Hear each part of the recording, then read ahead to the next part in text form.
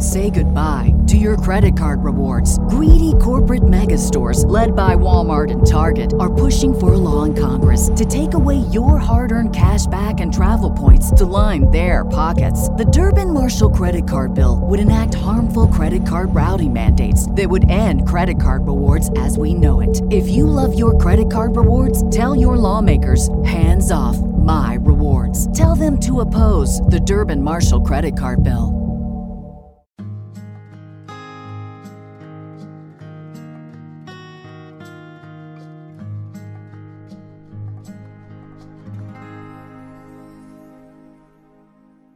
The advice and opinions expressed by the host of Autism Live and her guests are meant solely as suggestion and should not be in any way construed as child-specific advice. Any choices you make in determining your child's treatment are completely at your own discretion.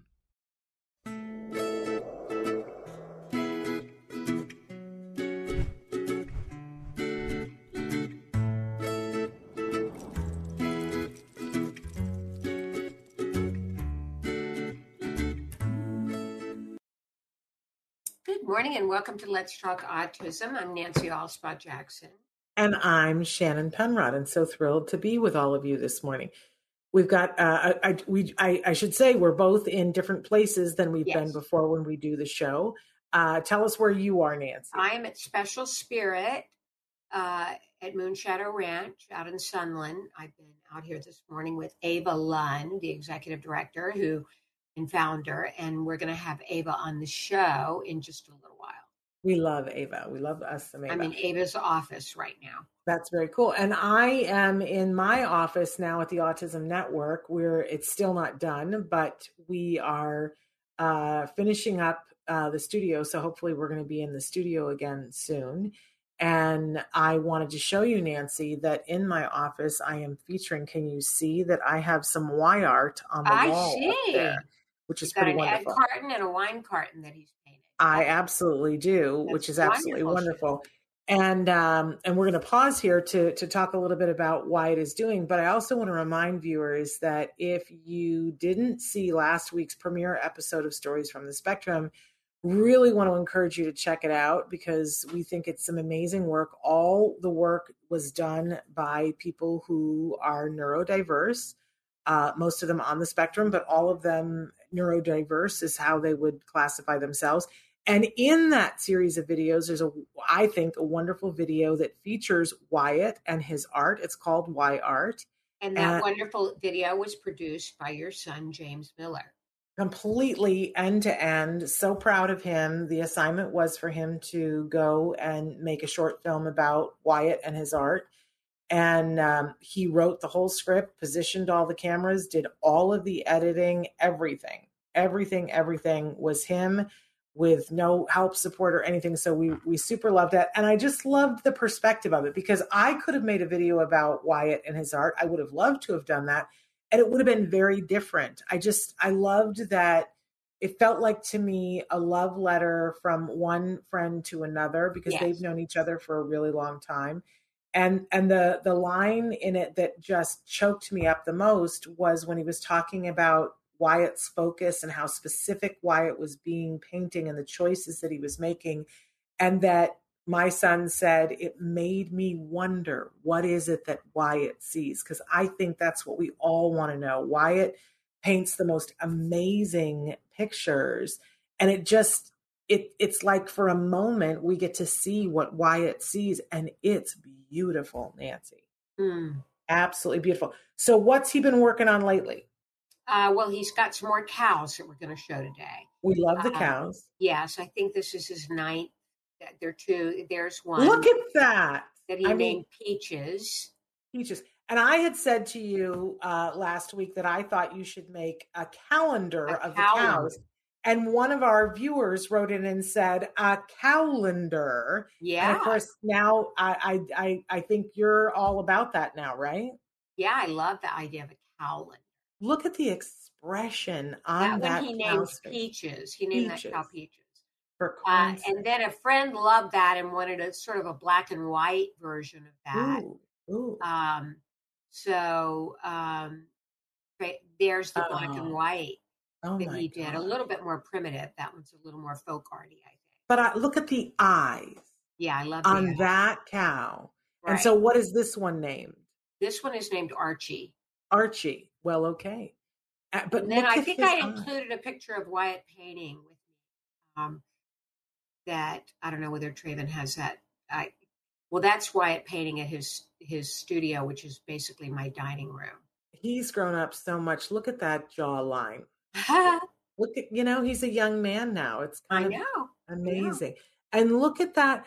So is that another packing carton? Yes, that's a packing carton that he's painting. Just stunning. Yeah. Just stunning. And then there's the O'Keeffe in the corner. Yeah, there that was a Georgia O'Keeffe painting that he had done.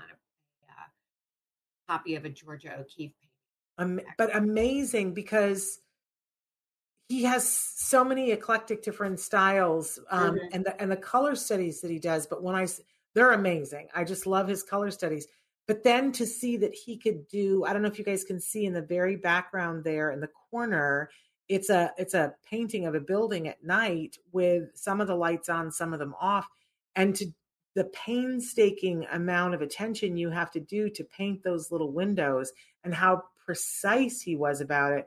I remember seeing that many years ago when he did that and going, "Oh, Nancy, I mean, he's not just a little talented. He's I think he did that when he was about 12 or 13. It's just, you just lose your mind because he's got so much ability. And of course, I loved the years that you and I were on the phone almost every night, and I would talk to you, and in the background, Wyatt would be doing color studies, and he would be saying to you, "So what color is that, Mom?" And then you guys together, you'd be like, "Well, is that a peacock blue? Is that more of a cornflower blue?" And the conversations that you guys would have, I always thought were so poetic. Loved it. What an amazing. And is there another picture, Wyatt, or have we reached the, oh, look at that. Look at you guys. You're so cute together. Thank you. I just love it. Stunning, stunning artists. So again, if people want to get a painting, they can buy paintings that already exist if they haven't been purchased already, but they fly off of your inventory. They have been. And Traven just put up the social media. For Facebook. But also you can commission a painting if you have a picture you can commission a painting of a person or a building or a dog. A dog. Yeah. I think he's going to be doing a horse next week. Which will be his first time doing a horse. So that'll be interesting. Amazing. And of course, many people have written in and just said, "Make me a cow." Yeah. He's made a lot of cows. We love the cows. They're so whimsical, I think is the word that I want. Absolutely love them. Absolutely amazing. Well, again, if you want to commission one or want to buy one, please just reach out to his social media, or that's where they need to find you on Facebook, right? Mm-hmm. Okay. Fantastic. We're going to take a short break and hear from our friends over at Z-Pods, and then come back and do In the News before our guests. Stick with us. Great. My Z-Pod, it helps me sleep. It's easier for an autistic person to sleep in there. A Z-Pod helps me sleep better. So Z-Pod allows for complete control of your sleep environment. The big idea is, how do we help people sleep better? I'm George Bailey, and I'm the president of Z-Pods. My name is Jeff Wade, and I am one of the co-founders of Z-Pods. I like that I can close the Z-Pod and that it's around me so nothing can come in there. Micah is 10. She was staying up for like 3 days at a time. We tried weighted blankets, melatonin. We've tried a sleep study because we thought she had sleep apnea. My experience with the Z-Pod has been wonderful. Micah's sleep has changed tremendously. I'm getting more sleep because she's getting sleep. Because of her autism diagnosis and her schizophrenia diagnosis. She was up all night. And I wasn't doing well in school. I used to sleep in the closet. That was the only place that she was feeling comfortable at the time. Since she started with the Z-Pod, her sleeping has improved. The first night, she was in bed, on time, and asleep. My son, Juden, he's neurotypical. It takes him 2 hours to get to bed at night. But with Z-Pod, it's completely transformed his sleeping. With Joseph, he's autistic. He's very high energy, high anxiety. Joseph would just bounce around his room all the time at night. Joseph has been using his bed now for almost 2 years. It has become like a real nook for him, just a place where he just feels restored. Helped him decompress, helped him wind down. Read in my Z-Pod, I play games in my Z-Pod. Now that he's sleeping better, I think that all of us are sleeping better. We have taken all of the suggestions that we've received from parents about how we can improve this technology, and we've put together a really exciting new bed that we're going to be releasing onto the market. So we've partnered with a local manufacturer who's invested into Z-Pod. We've got speakers in the new Z-Pods that will allow you to play nature tracks or meditation tracks. We're going to be creating what we call a sleepscape, where the sleep environment changes according to your individual preference. What we want to do is we want to give a name to sleep that gets kids excited to do this thing that is critical to their health. I could recommend it to good people. Have you ever slept in a Z-Pod?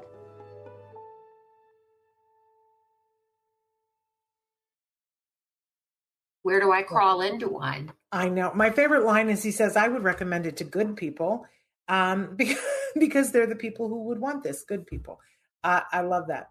Are absolutely amazing. I know we all need to have one for a nap, right? Right. Z-Pods. So anyway, we've got two amazing guests that are coming up, and we've got a little bit of news before that we want to go over. The first study is a little bit dense. Yeah, a little bit, Shannon? Yeah. It's from neurosciencenews.com, which should have been your first clue that it would be a little bit dense. Yeah, I think. But I love the simplicity of the question being asked and the title of the article. Does autism begin in the womb? Yeah, that's simple. That part is. Yeah. And then the summary is kind of understandable. I understood the summary. Researchers found idiopathic autism occurs as a result of epigenetic abnormalities in hematopoietic cells during fetal development, leading to immune dysregulation in the brain and gut. So that I can understand, that autism occurs because of epigenetic abnormalities. Well, I was having to look all that up. So if you understood that, you're way ahead of me, Nancy. Well, we know what epigenetics are. Environment. I get all fuzzy on that. If you know, tell me. That's how, when environment impacts genetics. There we go. I like always think that it has to do with the environment, but I'm never 100% sure. Yes, it's the impact of environment upon genetics. But what I really needed to look up, because I'd never really heard it before, was the hematopoietic cells. I didn't know what those do, and the fact that they're saying it has something to do with the abnormalities in the hematopoietic cells. I'm slaughtering that during fetal development really caught my eye. So what I found is that these are the cells that are responsible for making your bone marrow, which, as we know, is a huge, huge impact. Your bone marrow helps to create your red blood cells, which that's basically your immune system, right? In a nutshell. So, I'm just reading things that Draven is sending us. But in any case, I do want to say that what's very interesting, I think, about this article, two things. One, that we're pretty much at the point where for so long we've said, look, it seems like there's an immune dysregulation that goes hand in hand with autism. And that immune dysfunction has something to do with the gut. And I feel like, Nancy, it was 10 years before we could get anybody to listen to us about that. And they finally have done enough research that they're saying, we're pretty much done with that. There is an immune dysfunction. It does have to do with the gut. But guess what else we found out? That it seems that the first time that we can point to that there is an irregularity that leads to that immune dysfunction and that gut dysfunction is in the womb. In the womb, right. And that's important because then when we start to look at those epigenetics, what is it in the environment that's causing that? Then we're looking at different things. Yes. What is triggering that in the womb that causes that immune system to dysregulate, where we see kids who are having huge pain in their gut. We see kids that aren't able to handle things that other people can handle, which is there's a whole wide range of different things that when you have immune dysfunction, your body is going to react in a different way to all kinds of things. Right. Like air pollution. That's going to react differently to allergies and pollen and all things of those nature. So there's a lot there to unpack. I thought it was a little fascinating, but the article is dense if people want to go read it. Neurosciencenews.com. The next article is from Spectrum, which we love a lot of their articles and stories. And this one is interesting. The headline is "Tainted Kids and Other Odd Phrases Are Cropping Up in Autism Studies." And basically, it goes on to say how in a lot of autism studies, words like describing autistic children as tainted kids and medically introverted, and referring to autism as a disease or a medical imbalance. And, obviously this is not good. Yeah. In fact, I think they have a good name for it, but I call it crap science. They called it complete gobbledygook. Complete gobbledygook. And it's basically what they are known as is tortured phrases. And this is all very disconcerting, right? Because people, I think we're all interested in science. I think we all want to know what science says. But when things are coming out in mainstream science, I also note that most of these studies came out during the pandemic. And I don't know what that has to do with anything, but it seems to be a little bit of a pattern that a bunch of studies have been dumped onto PubMed and PubPeer, and that as people are going through and doing the peer review for them, people are calling this stuff out and saying this is crap. Right. And it's important that we have people who call these studies out. So, and it's not just about autism. It's they're doing this with other things as well. And it kind of makes you wonder who's behind all that. Didn't that send a little shiver down your spine? So more important than ever that we be looking at the science and looking carefully.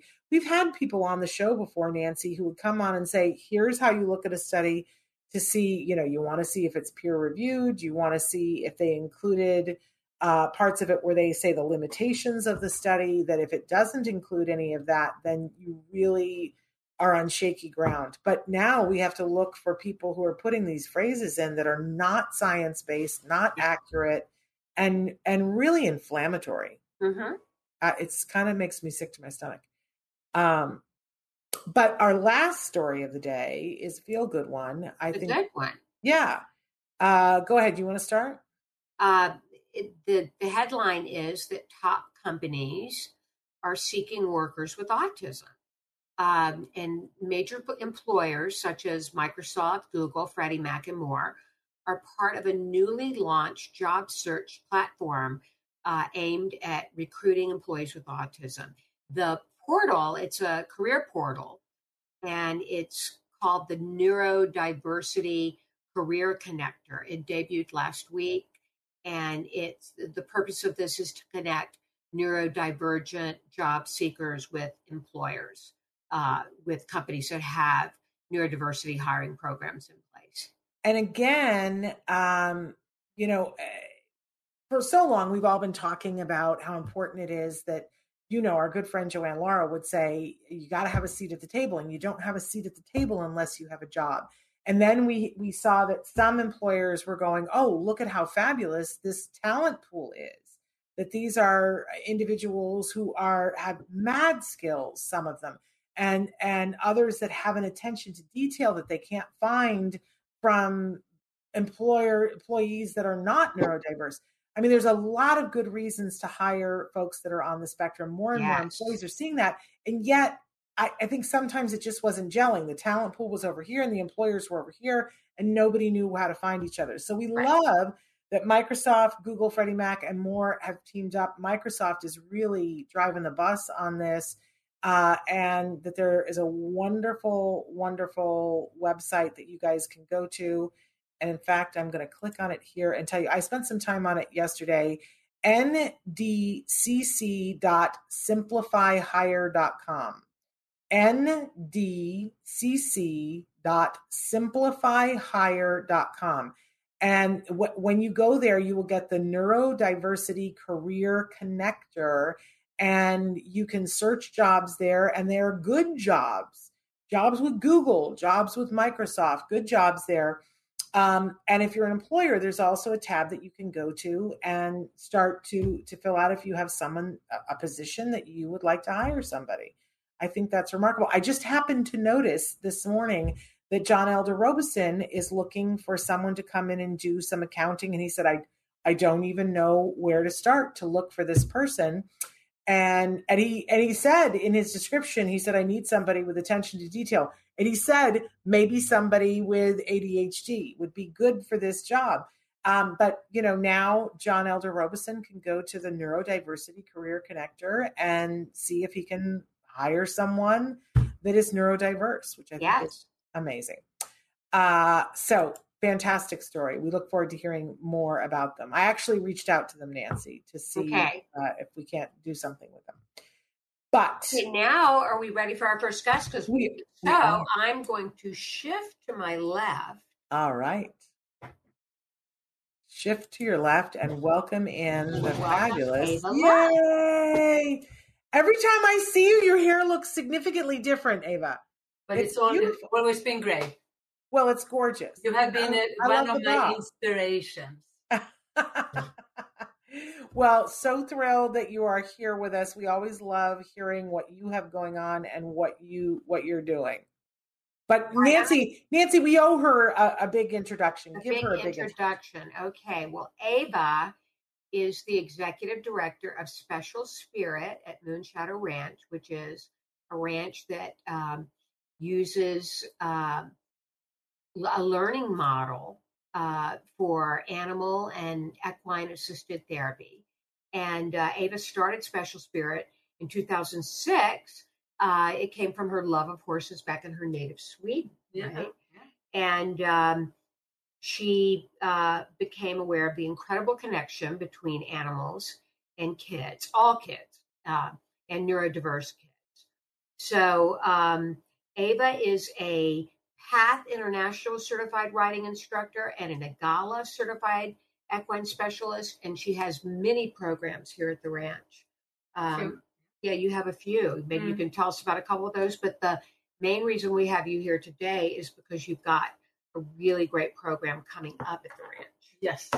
Well, we're going to have a summer camp here, and I'm very excited because I have a teacher that has her background in Montessori, Waldorf, and the Forest School teaching in Sweden. And she's been a teacher at something called the Vitra School in Sweden, where all kids with all abilities have a chance to basically create their own curriculum. It's a freedom of learning, and they are out in the forest a lot, because we have a forest in Sweden. And we're going to try and recreate that a bit during the summer here. And we're also going to work with the horses, walk and talk, social riding, and arts and craft, singing, dancing, and just have fun together. Amazing. And we're doing it for 3 weeks in July 11th, and then the 18th, and I think it's the next one is on the 21st or something. If you go to our website, specialspirit.org, scroll down on the homepage, you will get a link to the camps, and all the information is there. I always like to ask, who's the ideal camper?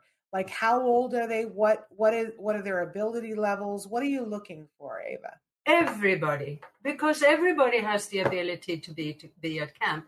And with the way it's set up with the regional center now, is that the requirement to be in a camp here is that you have to go be potty trained, so you can go to the bathroom on your own and take directions. If you cannot do that, I know that through regional center, you can get an aid, one-on-one aid. And I think even some regional center pay for the camp. Because the whole idea with my camps are that we all have different abilities. And I found that all kids figure out a way to help one another, whether they are typical, which I hate that word, because we're all we're all the same. Yeah. In a way. So I've seen so many great friendships being created in our camps when a neurodiverse and a non-neurodiverse create friendships and do sleepovers or whatever. So they are like everybody else, which we try to create here. Yeah.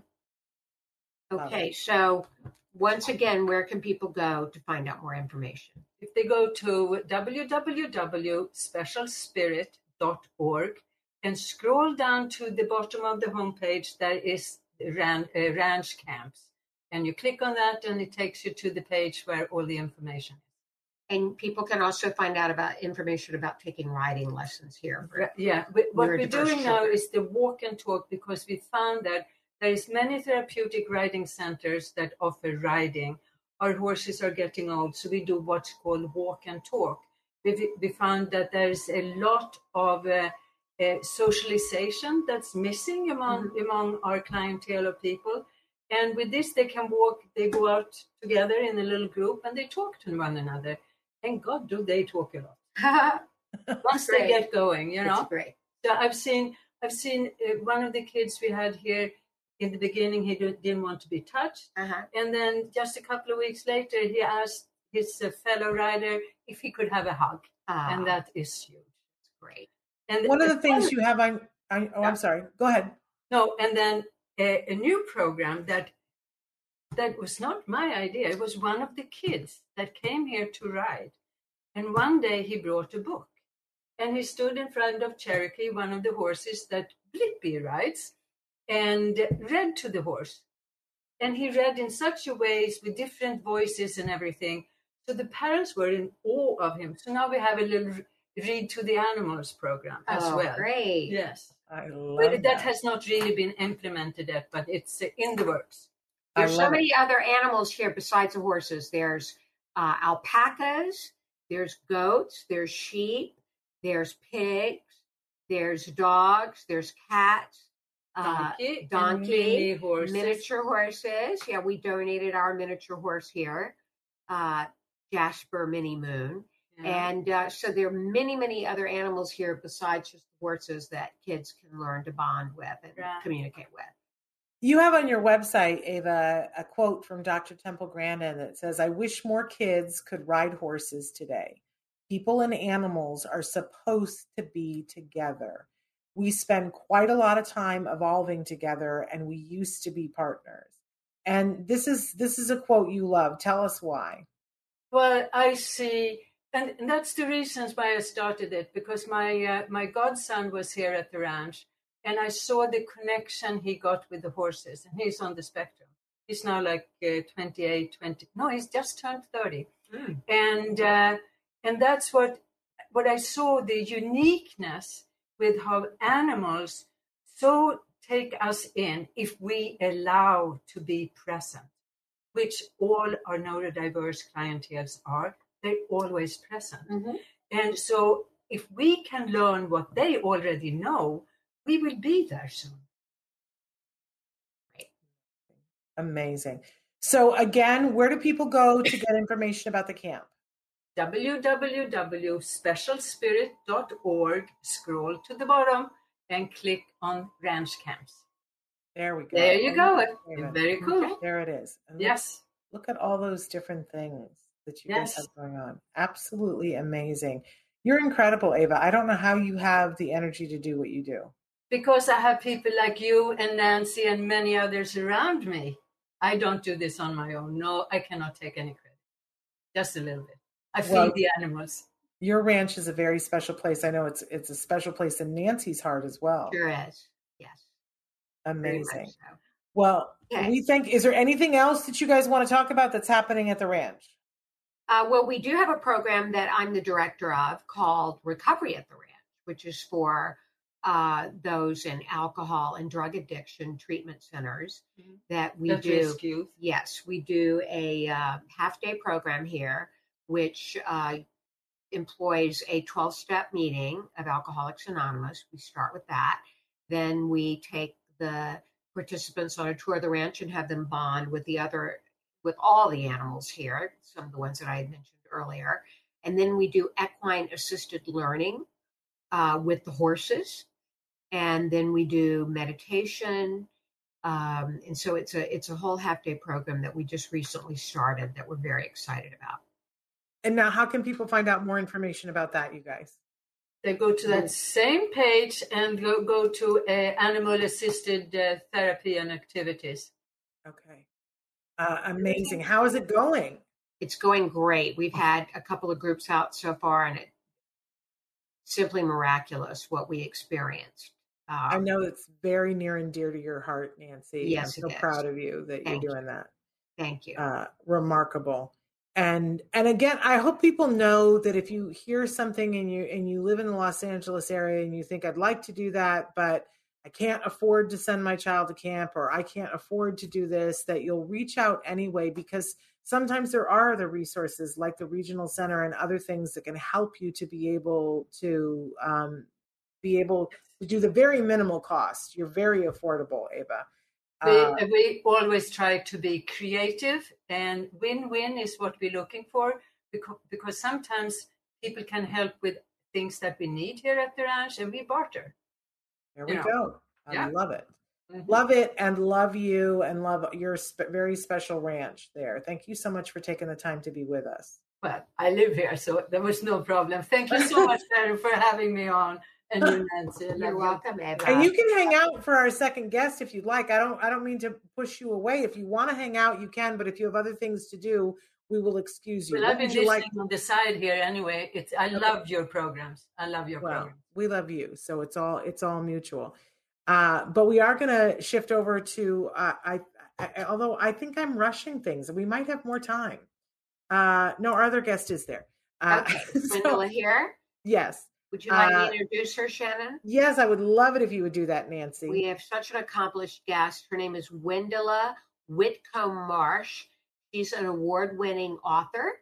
She is a board-certified behavior analyst, and she is an adult autism assessment specialist. She also has family members on the autism spectrum, and we're here to talk to her about her latest book among many she's written, and it's called Recognizing Autism in Women and Girls. Welcome to the show, Wendella. Thank you. It's so lovely to be here with you. Thanks for inviting me. It's so lovely to have you, and I love the blue in your hair. It matches Shannon's. Thank you. Yeah. Yes, very. We're matching today. You're matching. Let's start with talking about your new book. Why are more boys than girls diagnosed with autism? And many people have asked me that question, and I've never really known how to answer it accurately. You know, that's a really important question to ask, because there are so many more, as you know. One thing girls are good at is imitating other girls. They can mimic others. They put on a mask.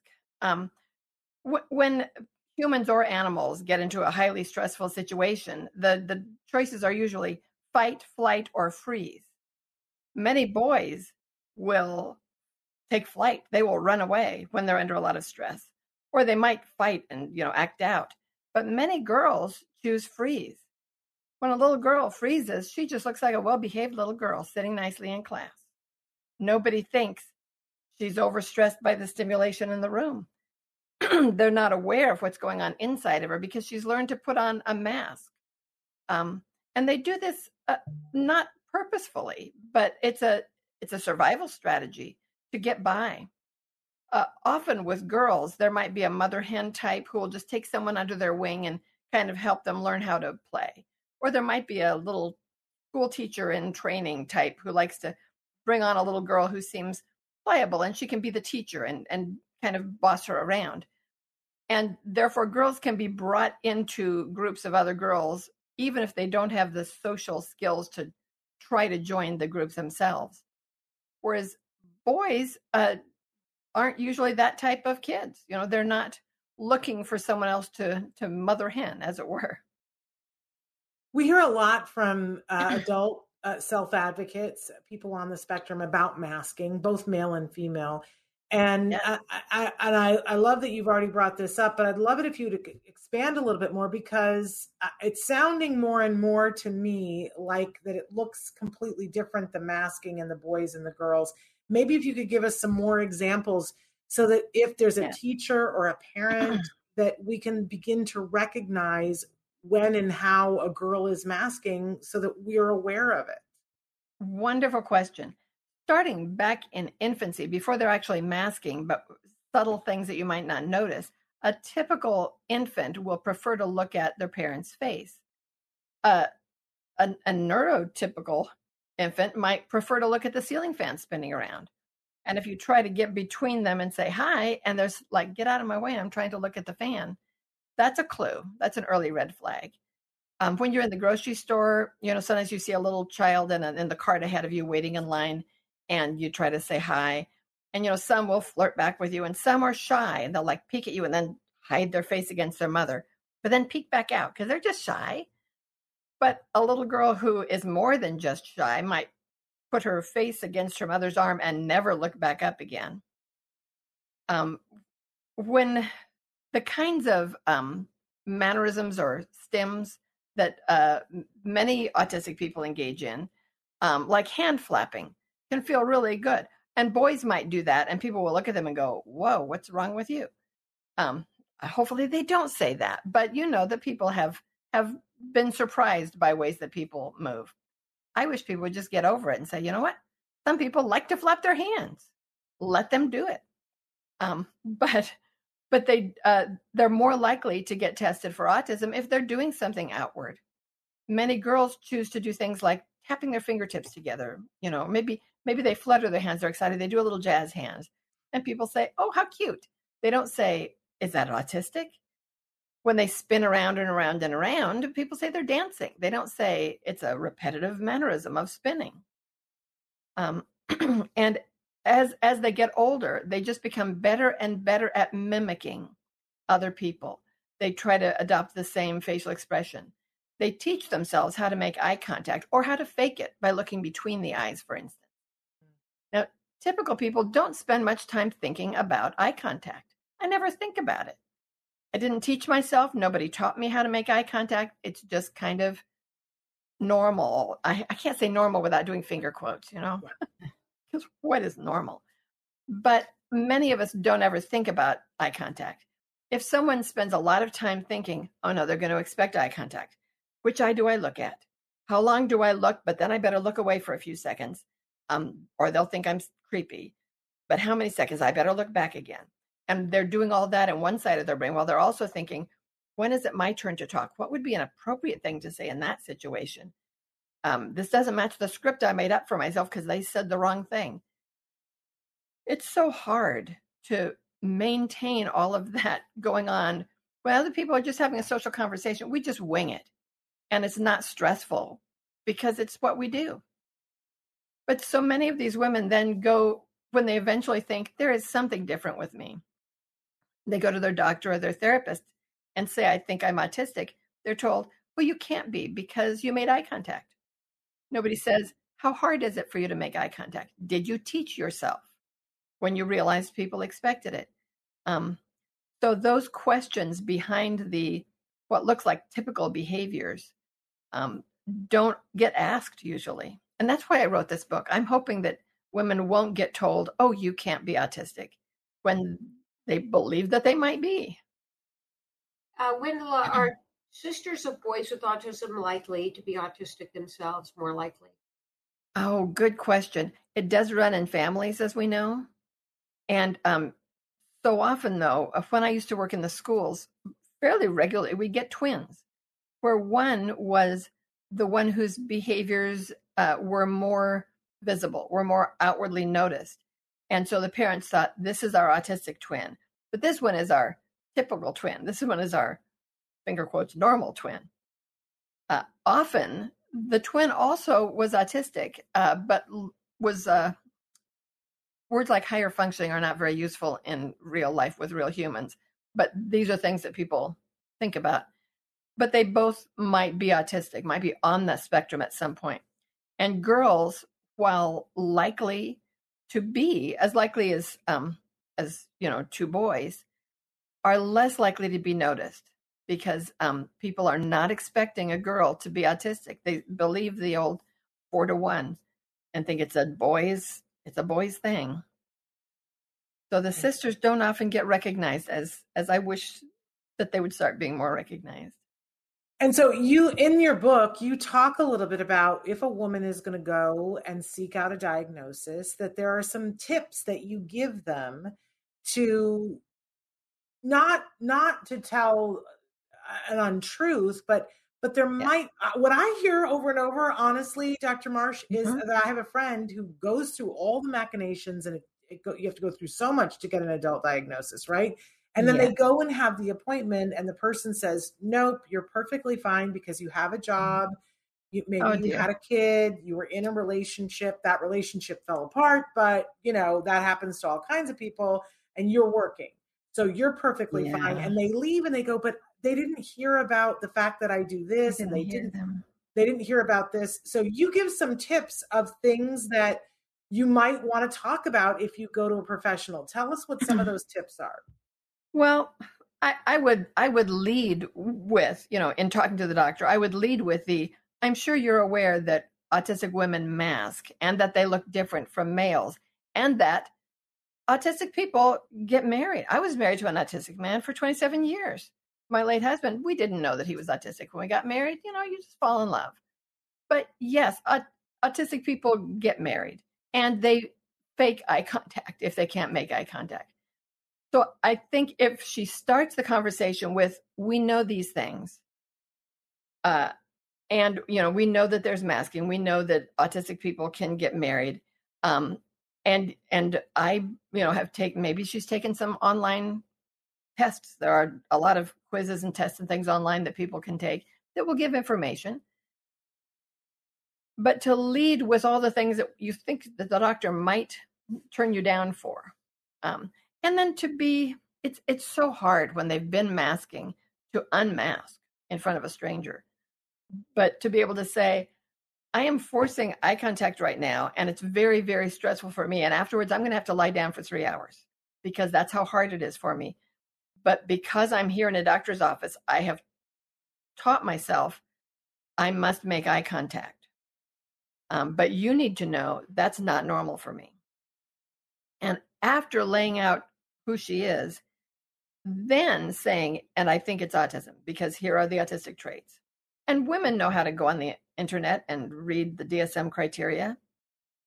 Now, the DSM-5 criteria does not mention can't be married, can't have a job. It doesn't even say can't have eye contact. You can have eye contact and be autistic. So I hope that those tips will help women to get their doctors to listen to them before they say, and now I'd like you to test me for autism, now that I've shared these things about myself. Wendell, you have a section in the book sections that are entitled "In Her Own Words" from various authors. Who are these voices? Tell us about them and what you learned from those women. Oh, thank you. In every book that I write, I always include at the end of every chapter a little paragraph or a story or an anecdote written by actually autistic people. Because I'm not autistic. I mean, I've learned a lot about it. I've lived with autistic people. It's my interest, it's my study and my career, but I'm not autistic. And that means I can't fully understand it the way an autistic person would. So I invite people, and some of them are maybe relatives of mine. Many of them are people that I have worked with and done assessments for. And sometimes I might quote someone who is, a famous autistic person in the world, from the internet. But most of them are people that I've worked with who want to share something about themselves in the words of an autistic woman, or a trans woman or a non-binary woman. Right. And you have a lot of books that are out, right? Not just this one. Let's talk a little bit about where people can get this book and where they can perhaps find some of your other books. Okay. Well, this book is 2 days old as at this taping. The launch date was May 2nd. And it's available any place that you buy books. So if some people go on Amazon. I tend to think Amazon probably has enough money, so they don't need mine. But But that's a good place to buy books. But, I don't know, Barnes & Noble, wherever you buy books. If you type in the title or my name, Wendella Whitcomb Marsh, and that's one of my websites is www.wendellawhitcombmarsh.com. And, if somebody wanted to email me, you can find me at Dr. Wendy, that's just DRWENDY, at adultautismassessment.com. And what about your other books? Because let's try. Tell us about your hit parade. Yeah, your first book is Wendell. Your first book is called "The ABCs of Autism in the Classroom: Setting the Stage for Success." Right. Tell us a little bit about that book. Yeah, when I first retired and started writing, I took early retirement. It makes me sound younger if I say I took early retirement. So my first 20 years, I'd been a special ed teacher. And then I became a school psychologist and then a licensed educational psychologist and then a board certified behavior analyst, although I never do ABA. But when I learned behavior as studying to become a BCBA, I thought back to my early years as a young teacher and all the mistakes I probably made. And if I had known then what I knew as a behavior analyst, maybe I would have done things differently. So I wrote that book kind of to my younger self and other teachers who find that they have autistic kids in their classroom, although the strategies work for all kids. So that was my first book, and I loved writing that. My second book is called Independent Living with Autism, Your Roadmap to Success. And I have to brag a little bit. That one won the what was the name of the award? It was from Chanticleer International Book Awards in the nonfiction, instructional, and insightful category, and it was the grand. That was it, grand. I'm thinking it was a G word. They got the grand. I should remember my awards better. It did receive the grand prize in its category, which was unexpected for me, but I was excited. And that one is for adults, and it looks at a lot of different areas where adults struggle. And for each chapter, for each situation, I have 5 fictional characters. I also had 5 fictional students in my first book. But these 5 adults, ranging from an 18-year-old high school senior to a 63-year-old retiree whose grandson just got diagnosed, each of them, of these autistic adults, addresses the issues or the challenges or the problems of each chapter in different ways and find ways that work for them, because one person's solution is not everyone's. So I followed these 5 fictional characters throughout the book. I also co-authored a couple books, Autism Parenting Handbook with Dr. Ron Melmed. And while we were still writing that one, and we weren't done, that one took like a year. And then the pandemic hit. And my middle daughter is a writer. And although she's not autistic, she, because of health concerns, she did a lot of homeschooling as during school when she was not able to physically go to class. And she said that I should write a book for all the parents who are suddenly homeschooling their kids because of the pandemic. And I was like, well, I'm still writing this other book. And she says, they probably need it now. So I asked my publishers, Future Horizons, Inc. And they said, yes, please write it. And can you have it in 2 weeks? Well, having spent the better part of a year on another book, I asked Siobhan, my daughter, I said, will you write it with me? She was also an award-winning writer already. So she said yes. So we just threw ourselves into it. I would write for a few hours, then I would take a break and she would write, and then I would read what she wrote and she would read what I wrote. And by the end of 2 weeks, we had a little book called Homeschooling Autism Style. And it's out there. And the tips and ideas, yeah, there it is. Those tips are also good for, summer vacations and weekends and other activities that you might want to do with your kids, even though you're not homeschooling. And let's see. Oh, I also see the Autism in Lockdown. I had one chapter in that, which turned into this book. And hopefully there will be less of a need for that these days. Well, you are certainly prolific. You are a prolific writer, Wendell. I love to write books. It turns out that's the thing that I enjoy. I've got Can I share my future books? Yes, please. I'd pitched an idea to my publisher about a book called Fixed Signals, for fixing mixed signals for neurodivergent couples.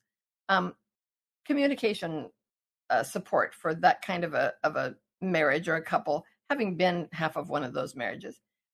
And they said, oh, what a good idea. Let's call it Love on the Autism Spectrum and have it out by Valentine's Day. And I said, well, that's a different good idea. How about if I first write you a book called Love on the Autism Spectrum, all about dating? And then after we do that, then I'll write the book I wanted to write. And they said yes. So I'm writing 2 books. Well, one at a time.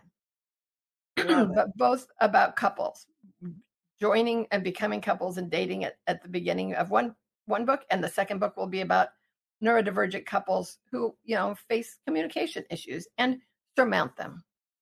And you obviously learned a lot about that from your own experience. That's correct. I had the best husband in the world, so that probably helped. And he was autistic. So okay. Amazing. Now, do you still diagnose adults? I do. That's my day job. My afternoon job is writing books. But I see one client a day, and all I see is adults. Most of them are women. But I will also see men who come to me. However, once my new website, adultautismassessment.com, once it is live, I think I might have more clients than one a day. And so I'm right now in a program learning to expand from a solo practice to a group practice. And I will be training other diagnosticians, other therapists, in how to use the tests that I've written, the questionnaires. I've written a series of questionnaires because so many tests are written for children. And so many are normed on a predominantly male population because there was the belief that it's 4 to 1. So naturally, that's the way that they would norm it. And that's why girls are getting missed. So I have developed my own assessment tools. And my goal is to have a larger practice. My certification is international, so I can see people all over the world. I've had somebody in Australia, Spain, Canada. Do they have to come physically to where you are, Dr. Marsh, or can you do telehealth? I only do telehealth. That's all I do. And that started, I kind of hope that I can hire new people before I get too busy because I one step at a time. But I would love to be busy because one of my favorite things to do besides writing books is working with people, especially women, who really have struggled all their lives and thought, I am such a failure at being a human. When in fact, they're not at all a failure. They're not failing at being a human. They're thriving as an autistic person in a world that is not meant, it was not created for autistic people. Let me ask you this, because we have lots of people who, parents who will come to us and say, the more I've learned about my child, the more I identify. And so I think I should probably go, but they don't know where to go. And we get a lot of people poo-pooing, but the question that is always asked is, when people come to you, are there people who come who say, I think I might also be on the spectrum, but they're in fact not? I have been good at weeding that out at the first. I always have a consultation session first, and then initial assessment tool. For the most part, neurotypical people do not sit around wondering if they're autistic. Mm-hmm. But occasionally that happens. And when I find out early on that it looks like this is not going to be autism, then I've been able to either say, we can stop now and then you don't owe me the money. You don't pay me for me telling you, haha, you're wrong. There you go. Because it seems a little bit, and sometimes I wonder if this is good, but it feels like it's a little bit the flavor of the month. You know what I mean? That people are doing things and I'm just going to say it. Sometimes people are behaving badly in their relationship and then they go, oh, well, look, it's probably that I'm this. And we're hearing a lot of people in the autism community going, are they making sure that they weed these people out? But you're telling us that you are. I do. I've been doing this a long time. And, sometimes I'll get one of these things where, it's like, well, my wife said I'm autistic. Well, I think she's autistic. So sure, I'll get tested. But then you test her too. And we'll see who is this like, I do not want to get in this. Yeah. And occasionally there'll be someone who is really struggling, but it started at the pandemic. And when you talk about childhood, it's like none of those markers were there. And that means, I'm sorry you're struggling, but it is not autism if it's something new. Now, often it might appear to be new only because it has come more to a head. It was always there, always a struggle, but they were better able to mask, and now they're exhausted. Or they suddenly realize, like at the beginning of the pandemic, many women discovered that what they thought was, thank goodness, I hate the reason for it, but I absolutely love sheltering at home. This is the best thing ever. And all my friends hate it. And they're really suffering, and I'm loving it. And then the end of the pandemic comes, and people are starting to go back to work, and they're like, oh, no, I don't ever want to go back. Yeah. And then I think you just described me and Nancy, because at the beginning of the pandemic, I was like, look, I get to stay home. Woohoo!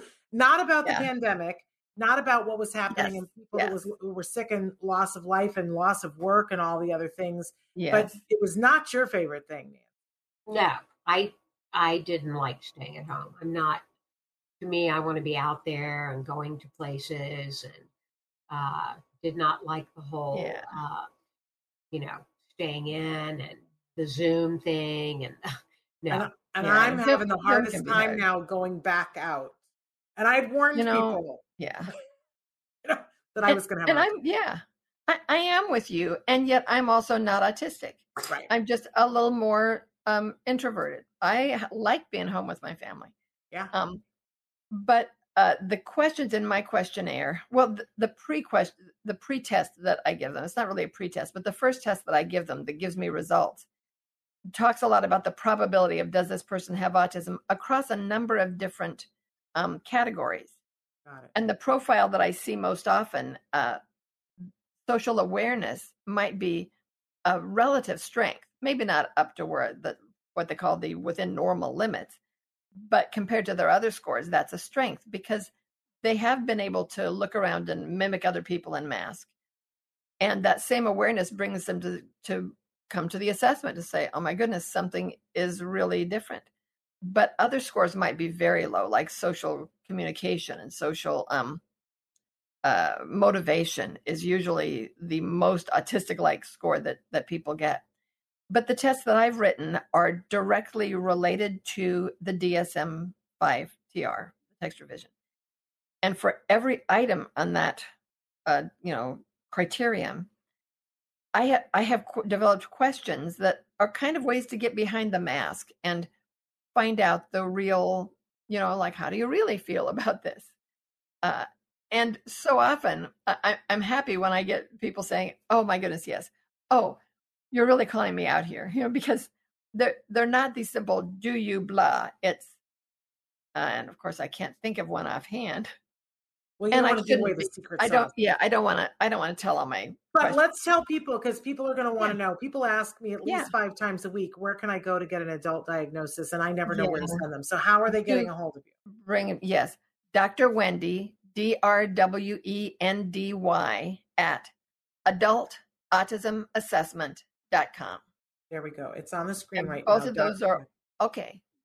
Oh, cool. Dr. Wendy at adultautismassessment.com. Amazing. I don't see it, but maybe I have to touch It's on the It's on the very bottom of the screen there. Oh, and we'll make sure that we put it in the comments underneath the video. So we're out of time, unbelievably. What a great conversation. This has been lovely.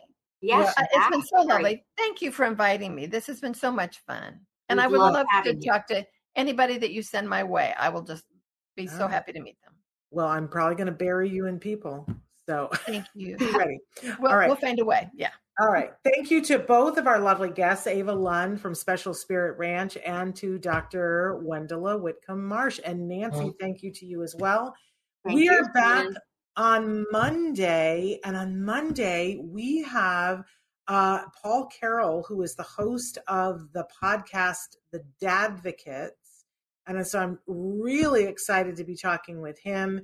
Then on Tuesday, of course, we have Dr. Doreen Granpeesheh, and we've got an amazing week the rest of the week, but it all evades me in this moment right now.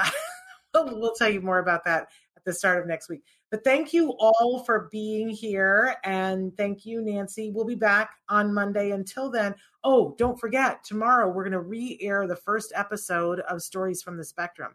That's what's happening tomorrow. And if you haven't seen that, we really want you to support and throw some love at that show, because it's just showcasing talent on the autism spectrum. All of the segments are completely produced, directed, made by people who are neurodiverse.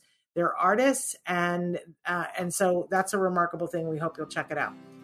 But then we'll be back here live on Monday. Until then, give your kiddos a hug from me. And yourselves a hug from me. Thanks for joining us. Bye-bye for now. Bye.